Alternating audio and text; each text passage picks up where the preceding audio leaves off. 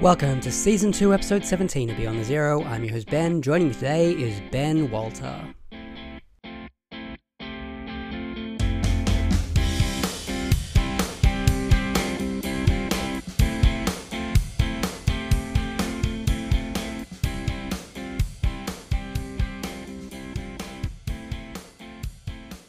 Ben is a writer, and his short story collection, What Fear Was, is available now through Puncher and Watman. Welcome to the show, Ben. Thanks, man. Glad to be here. Let's start with Tasmania. It's a beautiful place. It's become a centre of the arts in recent years. Tell me about the highs and lows of life in Tassie. Look, it's hard to talk about highs and lows because I've always lived here. And so I don't necessarily see them as being higher or lower than any other baseline that might exist. For me, it feels like it's just very normal. In that way, though, I mean, for me, what's important to my life here is the fact that it's still relatively small. It's familiar. I can get outside really easily and do things in the natural world that I really, really like. And you know, the pleasures of that natural world are like nowhere else that I've ever seen. And so it's just a fantastic privilege, I guess, that we have being so close to that and so many accessible different lifestyles nearby. It's such an interesting place because I feel like it is still somewhere that's so almost isolated. And the fact that today, we were talking earlier, the fact that the internet just went down for hours and hours and hours because someone cut off a cable, like it just reminds me of that, the idea of that isolation. And a place like, you know, you look at a place like Bruny Island, which is just, you know, right near you, and it feels like it could be like so far away from any, you know, place you've ever been. So how do you feel about that nature of isolation down there?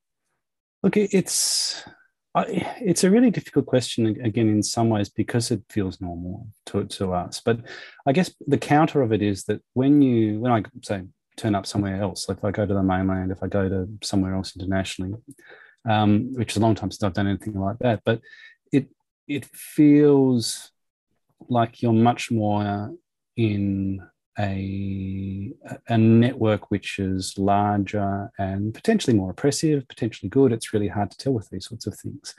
Whereas down here, there is that sense of distance. There's a sense of identity, which is peculiar and particular to the place, which is not quite the same as anywhere else. Like you go into the bookshops, for example, there's the Tasmanian section in the bookshop, and that certainly in the bookshop that I spend a day working at, be one of the biggest selling sections, which I don't think would be paralleled anywhere else in the country. There's this interest and I hesitate to say insularity because that has a pejorative connotation, but there's certainly an interest in its own identity and understanding what that means and its own history and where it's going.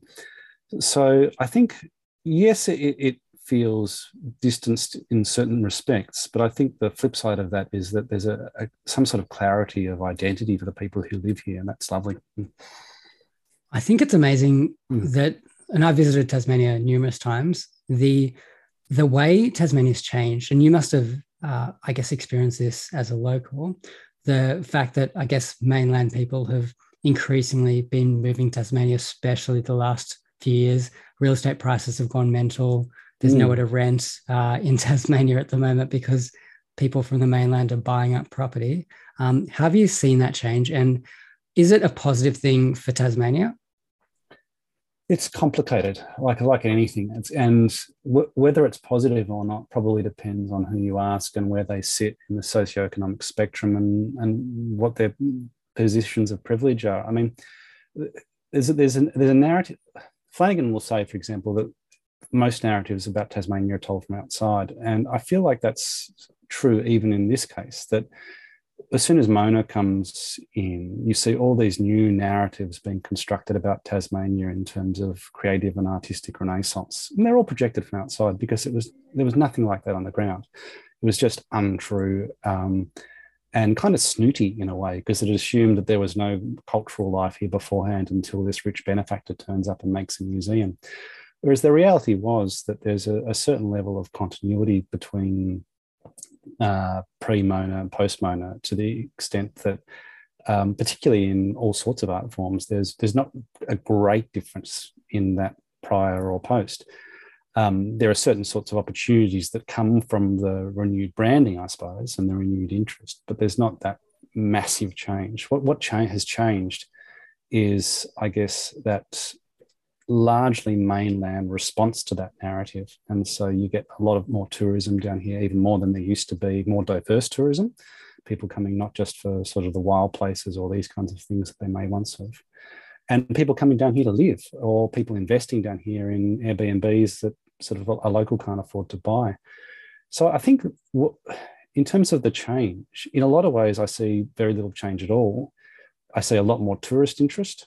I see some more cultural activity trading off the back of that impression that others have. And I see a lot of inequality developing too, as people who can sell a house in Melbourne for $1 million, $2 million and come down here, out competing people who are sort of grown up here and live here and are trying to find a place to rent on the sort of incomes that Tasmania can provide. So I think that latter one is the one I have the most concern about, is that it, in some ways, and you see it in other I hear about it in other touristy sites in Australia, like Byron, or these kinds of things, where you see locals being priced out of the market. I've got a friend who moved to New Zealand because he couldn't afford to live here anymore. And I think that's a real shame. Yeah, I completely agree with you. I think there's, in my work with disability, I think I saw this a lot, where people who were looking for especially housing, and especially in the north of Tasmania, were struggling to find anything because everything was rented out by Airbnbs, or everything was rented out by wealthy people who weren't even living in the place. And it really does have a massive effect on those kind of people. And, it does increase the fact that, you're looking at poverty and homelessness in a place that is so beautiful as Tasmania. Yeah, it's a real concern. And I don't see the depths of it, because I'm sort of in some ways locked away in my home with my family, and sort of, I don't necessarily, particularly in the relation to the pandemic, it's in some ways, it's much more difficult to have that sort of close and intimate contact with all of the stories that you might be able to hear of the people who are struggling, or the people who are having these issues. But it's reported on in the press. I see it in certain people who I know who are having those challenges. And it's just awful. You go from somewhere like Tasmania, which, okay, so it had its issues. It had certainly had issues prior to that. It had economic issues, there are cultural issues. There's great division in the community around particularly things like environmental matters. It's not that you're going from an idyllic thing to something where it's just totally ruined. It's a situation where there are new and different problems, but the new and different problems are of a sort that makes it challenging for all sorts of Tasmanians, I think, to find their way. We'll move on to your collection, What Fear Was. It's a great collection of short stories. The writing goes from this naturalistic, and then you have absurd elements. It's sad, it's funny, it's beautiful. How did the collection come together? Look, I'm sure that there could be a more elegant way of expressing it, but it was really just taking all of these short stories that I've written over the last probably 7 or 8 years for most of them, and chatting to my agent, Martin, saying, look, which ones do you reckon should be in the collection? And we had a bit of a discussion back and forth, and eventually settled on the ones that are there. It's just, in some ways, it was sport for choice, because I'd had a fairly long run, I suppose, being fairly productive in short story writing. And then you just go, oh, okay, which ones do we like the absolute best? Which ones can represent, I guess, my work adequately in terms of this collection? And that's where we ended up with. It's really diverse. 2 of my favorite pieces in the collection feature the cricket commentator Tony Greig, who's dead, and Leslie Nielsen, the actor, who's also dead. Yeah. And they're in the afterlife, I guess, in some way. And I think that having the 2 of them together in a story together would be really interesting, but they are separate. I think loss and the comfort that we seek following loss is kind of a central theme to a lot of your stories. Do you want to talk a bit more about that? Certainly in the stories that you mentioned, those 2, which because you mentioned them, they come close to mind. There's an implicit loss and a reaching out for something in both of those stories. And I can't speak to it particularly articulately beyond that, because I haven't necessarily written that framework through my mind in terms of what it might mean or signify in what I do. But if that's there, I can understand what you're pointing out. Yeah. Interesting. Okay. Your prose style is really different. In part, it reminded me of some of Nabokov's short stories. Did you have some authors that you modeled your prose style on? No, and I've got no idea where it came from, honestly. Yeah, there are sometimes I think when you're really conscious of influence, like sometimes, particularly when you're younger as a writer, um, you see something really distinct and you're conscious of that influencing what you're doing and how you go about it because you want to try and imitate that. I think as time goes on, it's harder and harder to recognize that because the influences become much more subtle on what you're doing. It might just be a plot turn or it might be a way of introducing a character.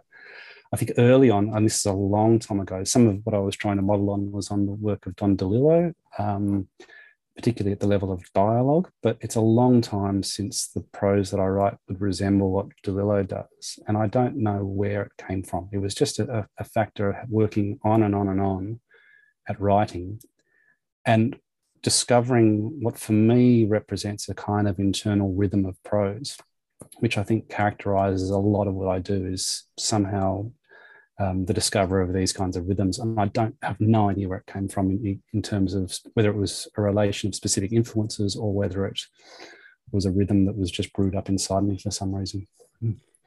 In terms of themes, I think nature will be one of the themes that people look at. You have mountain climbers, you've got people hiking and things like that. How do you feel about being out in the wild, and especially in Tasmania? Yeah, it's something I haven't had as much chance to do in the last few years because I have three very young children, and so that takes away from the opportunities to do it. Though I still get out here and there, but for me, it's a really important experience to the extent that when I'm out in the bush, I feel settled and content and comfortable in a way that's just different and distinct from anything else in my life. Like I reach a certain type of happiness, which is very different. And that's whether it's just a little tiny dinky walk through some trees just to get to a water hole down the road, or whether it's walking off track through ridiculous mountains somewhere in the southwest. It's the same kind of feeling of settledness and being comfortable in where I am and one with my surroundings. So yeah, that's really key. How that relates to the writing, I'm not as clear because a lot of the writing is really interested in taking that very specific Tasmanian experience, whether it be the bush or whether it be some other element of Tasmania, and messing with it and skewing it in some respect. And so, in a way, the experience of the bush is too simple for me to write about in and of itself. I feel like I need to bring in these other elements for me to be interested in creating something different and new and distinct in order to make swerves or angles on that experience in certain respects. There are quite a few complications, I suppose, with being out in nature in these stories. And we do have several, I guess, maybe disasters, several things that don't go to plan as people experience nature.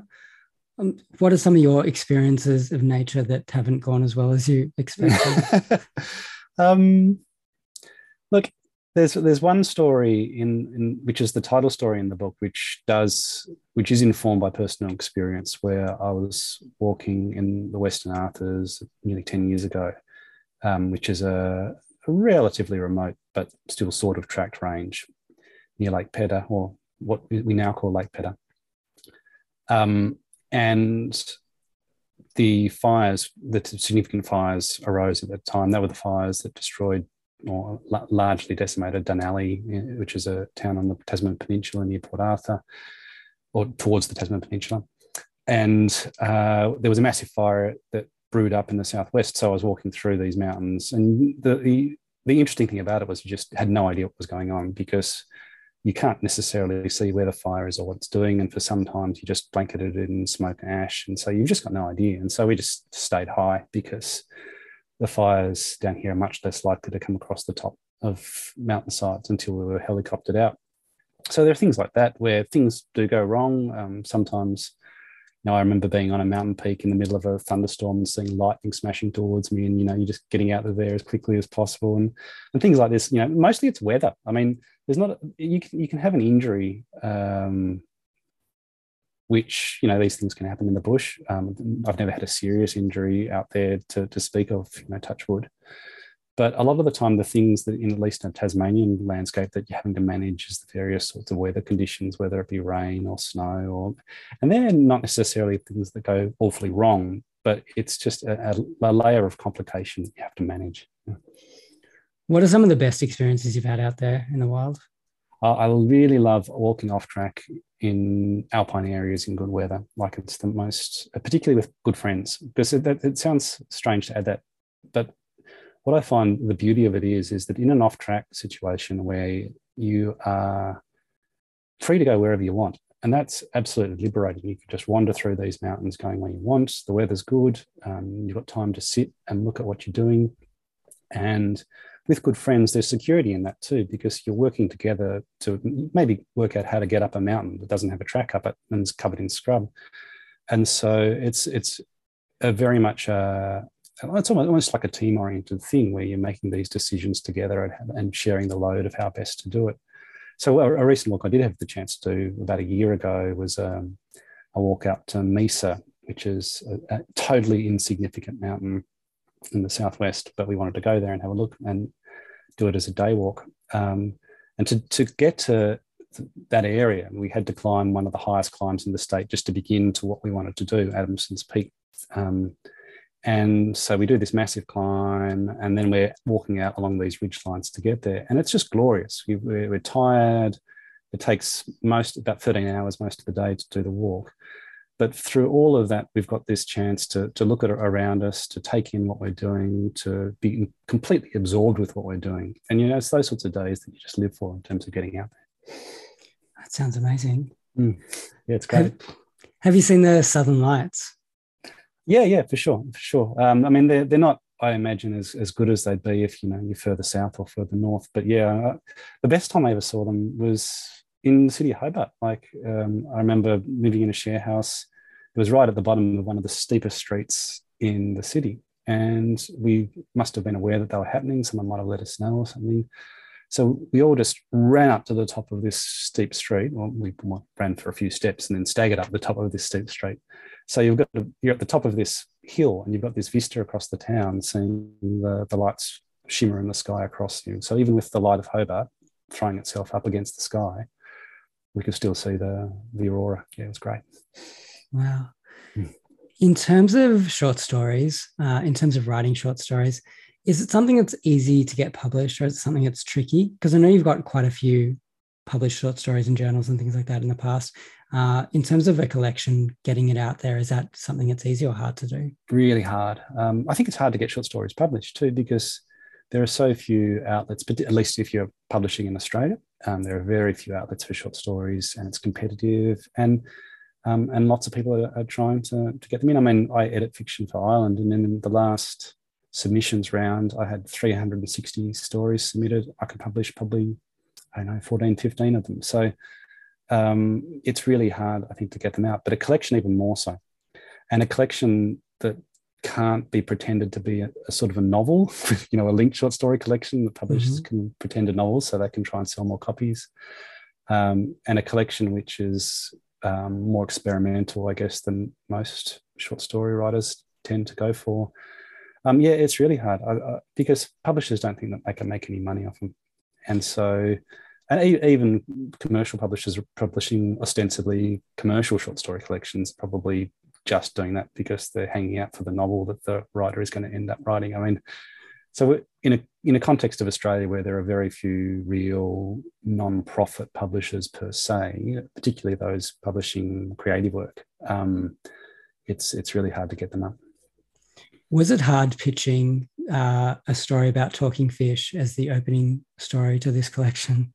Oh, well, that's the beauty of having the publisher that I have, I think, because Ed at Puncher and Watman has been terrific, and he really values literature, and Puncher really values writing. So Ed actually suggested it. I had a different story opening the collection, and he said, "Well, why don't we move that one up? I just think it's a good story."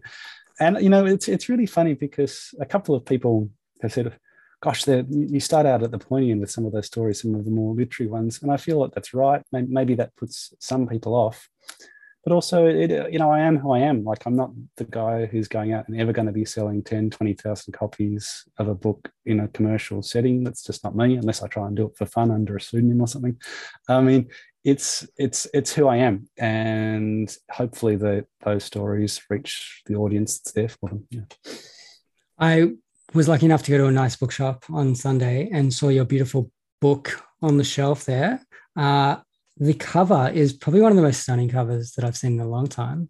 Could you tell us a bit about designing or who designed that cover? Look, I'm really lucky. What happened was I approached. I thought, well, what I'd really like to do, because again, Puncher doesn't have the resources for enormous design budgets and these kinds of things. But I thought what I'd really like to do is to get a Tasmanian artist on the cover. And so I was searching through a range of Tasmanian artists. I was chatting to a mate of mine who lives down the road, Jane Rawson, who's a great writer in her own right. And she said, well, why don't you check out this guy? And I went, and it's Troy Ruffles, who's a really interesting artist. And I found this image in Troy's work, and I really liked it. And I wrote to him and I asked if he'd mind if we used it for the jacket image. And he was really obliging for that, which is really kind of him and generous. And so I think the design just flows from the use of that fabulous image of Troy's. And from there, and I'm really grateful to him because his work's just amazing. Yeah.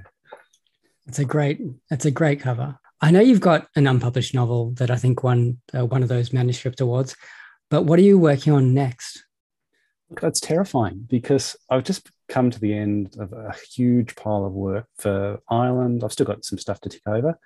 I've got this manuscript out. I did a book with Jane called Breathing Space, where we curated a whole pile of Tasmanian nature writing. And so I've just had this load of work and also these young children. And so I've gotten to the point now where I've suddenly got the prospects of having some time for the first time in actual years, like real time and also brain space to actually think clearly and creatively.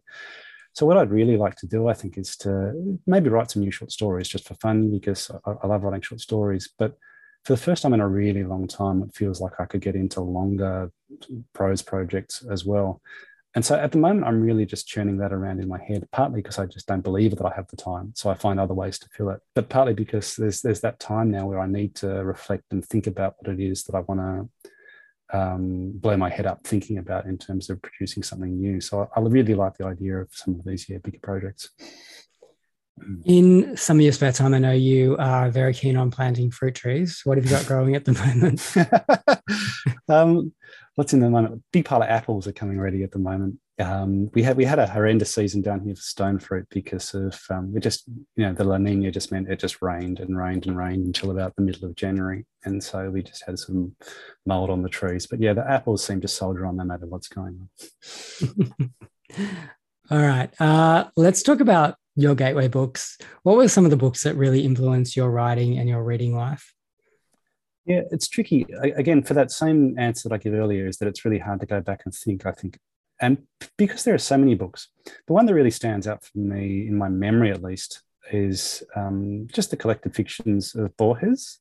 And I feel like even though my prose style is completely different to that kind of cerebral, distant, cold style that he employed so well, I feel like that reading all of his work helped me to understand how an idea could drive a short story and even the feelings in a short story, as opposed to trying to construct a sort of standard, simplistic plot or something like this. And I feel like that was freeing in that. And even though I don't necessarily think that I've gone on with that in quite the same way, letting just a pure idea drive a story, I felt like that was the moment of liberation, where it helped me just to recognize the possibilities of the form and to continue experimenting along those lines. And so I feel like, yeah, the short stories of Borges were really important for me in that respect. Interesting. All right. Mm-hmm. What are the books that you're currently reading or the books you're looking forward to? We've got Ellen Van Nieuwen running a seminar for Ireland as part of our nature writing project. So I've been wanting to work through their work in order to have a really good grasp of where they're coming from. So I just finished Heat and Light today, which I really enjoyed, particularly the first third. I thought that was really fine, linked short stories. And the second third I really liked as well. The last third I felt was a little more uneven, but there was still lots of worth in there that I found valuable. And so I really enjoyed that collection. For me, it's just dragging myself away from the island short stories now. So there are prospects of reading new things.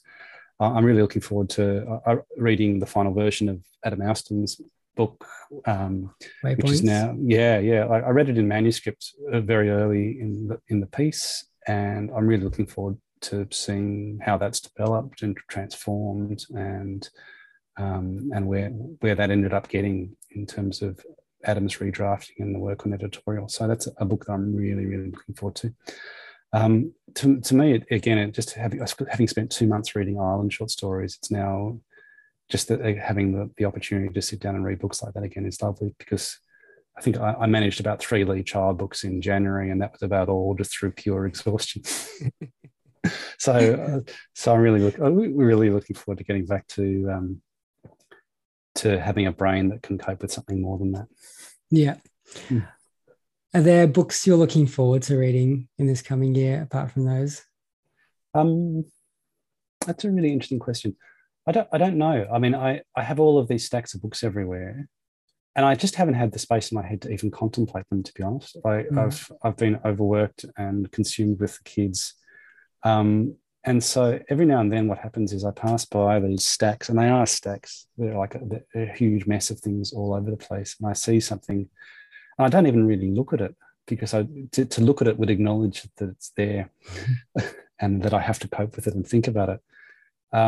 But I'm now at the stage of just being able to go, oh yeah, this is actually a possibility. This is a possibility. But no, I couldn't drag something out of my head. My brain wouldn't do that. But I know that they're there. Speaking of Adam Ouston, what was the bookshop you worked at together? Fuller's, yeah. Fuller's Bookshop, okay. So we're going to make Fuller's our sponsor for this week's episode then. We'll make an ad for them, I think. Absolutely. Yeah, no, we worked together for a long time there at various stages, yeah. We'll take a quick break here on Beyond the Zero and come back with Ben's Top 10.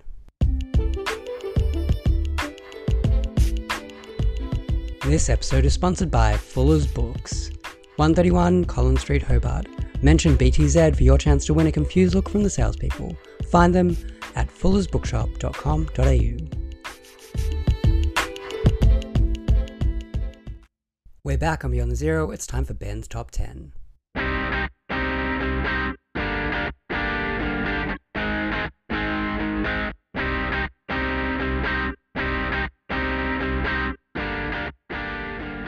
Oh, look, it's really hard because there are so many, but I did some thinking about this when you suggested that I might have to answer a question along these lines, which I find terrifying, honestly, because there are so many books, and you feel embarrassed at the ones you forget about.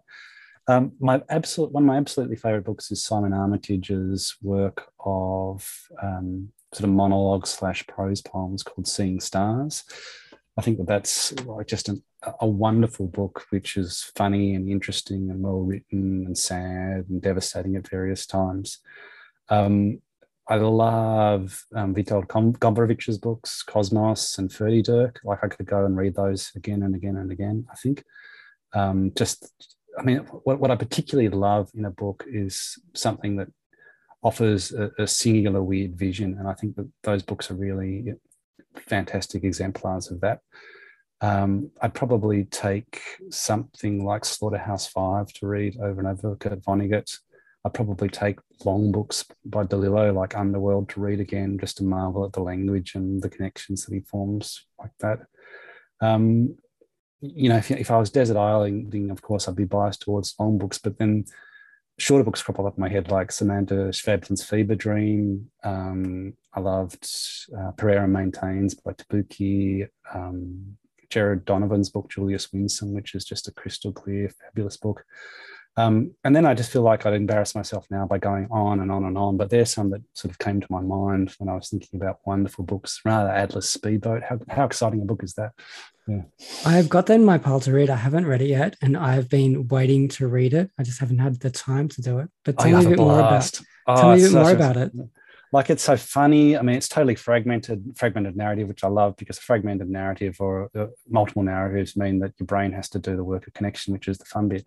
That it's just each of these sort of fragmented narratives is so funny or interesting or distinct in its own way. And they all look, do they go to form a whole? They partly do. Like, you don't necessarily get that sense of somewhere like who read that book, Department of Speculation? Jenny Offal. Yeah, Jenny Offal, like that, which is fragmented, but you do get a very, very strong sense of wholeness forming through that book. It's a fabulous book.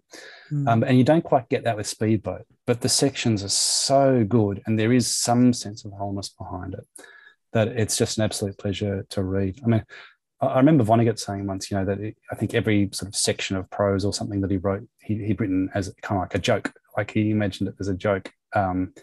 And I feel like in some ways, without wanting to reduce Speedboat to that, because it's not just that each piece is a joke, but it feels like the work of construction into each fragmented piece has been so precise and considered in that way that it's such a pleasure to read. Wow. Okay. Talking of DeLillo, can you give us a few tips of where to go with DeLillo? Because I know everyone goes to Underworld and White Noise. What are some of the other really great works of DeLillo? Oh, look, I found, and I've probably only ever read about half of his books overall. But even with the most recent book, which is barely a novella, which just came out, I can't remember what it's called. I bought that, and I just suddenly felt so familiar in his world and such a pleasure to be in his world. So, I mean, even books that he gets criticised for, like that one, like The Body Artist, I just feel like there's something about the way that he thinks and constructs prose that for me feels beautifully singular, and I'm very happy to be there. So whether Falling Man I really liked, everything that I've read, I've just feel, in some ways I just don't care about the book at all. I don't care about what happens. I'm not interested. What I'm interested in is how he experiences, or how he produces the experience of text for us. Yeah. Are there any other authors that you would go out and buy their book as soon as it came out? Yeah, there's probably lots when I think about it. I mean, I really like the Welsh writer, Conan Jones. I think that he's, again, an amazing stylist. I really like Olivia Laing in terms of her approach to form, and like Crudo is just such a nutty, interesting book that there's such a pleasure to read. It really divided people, that book, but I think that it's amazing in terms of what she's doing. And Wayne Macaulay in an Australian context, I just feel like he's such an interesting writer with such interesting influences. And every time, like, I'm just hanging out for the next Wayne Macaulay book. I was really late to him, and I just, in probably the last 3 or 4 years, I just read everything by him. I think his short story collection, Other Stories, is the best Australian short story collection I've ever read. I think it's amazing. And so, yeah, I'm just hanging out for whatever he does next. Amazing. All right. Well, what days can people come and see you at Fuller's? I'm only ever there on a Monday, which means even the public holidays I'm not there. So just only ever on a Monday. Very nice. All right. Well, before we wrap it up, and so you can get a nice early night, where can we go and buy your wonderful collection? Look, it's going to be in bookshops all around the country, but we're coming through a small publisher, so no doubt some bookshops will go on nah, but they can order it. It comes through sort of standard major distributors. So any bookshop in the country can either have it or order it, and the online sellers have it too. Brilliant. And where can we go and find you online? I've just got a website, which I can't even remember what it's called, but I'm sure Google would point you in the right direction, which points to the website. And from there, there's annoying links to various pieces of my work that can be found online. Brilliant. All right. Well, we'll wrap it up, but thank you so much. Everyone should go out and buy this collection. I think it's brilliant. Yeah, go and buy it. Thanks.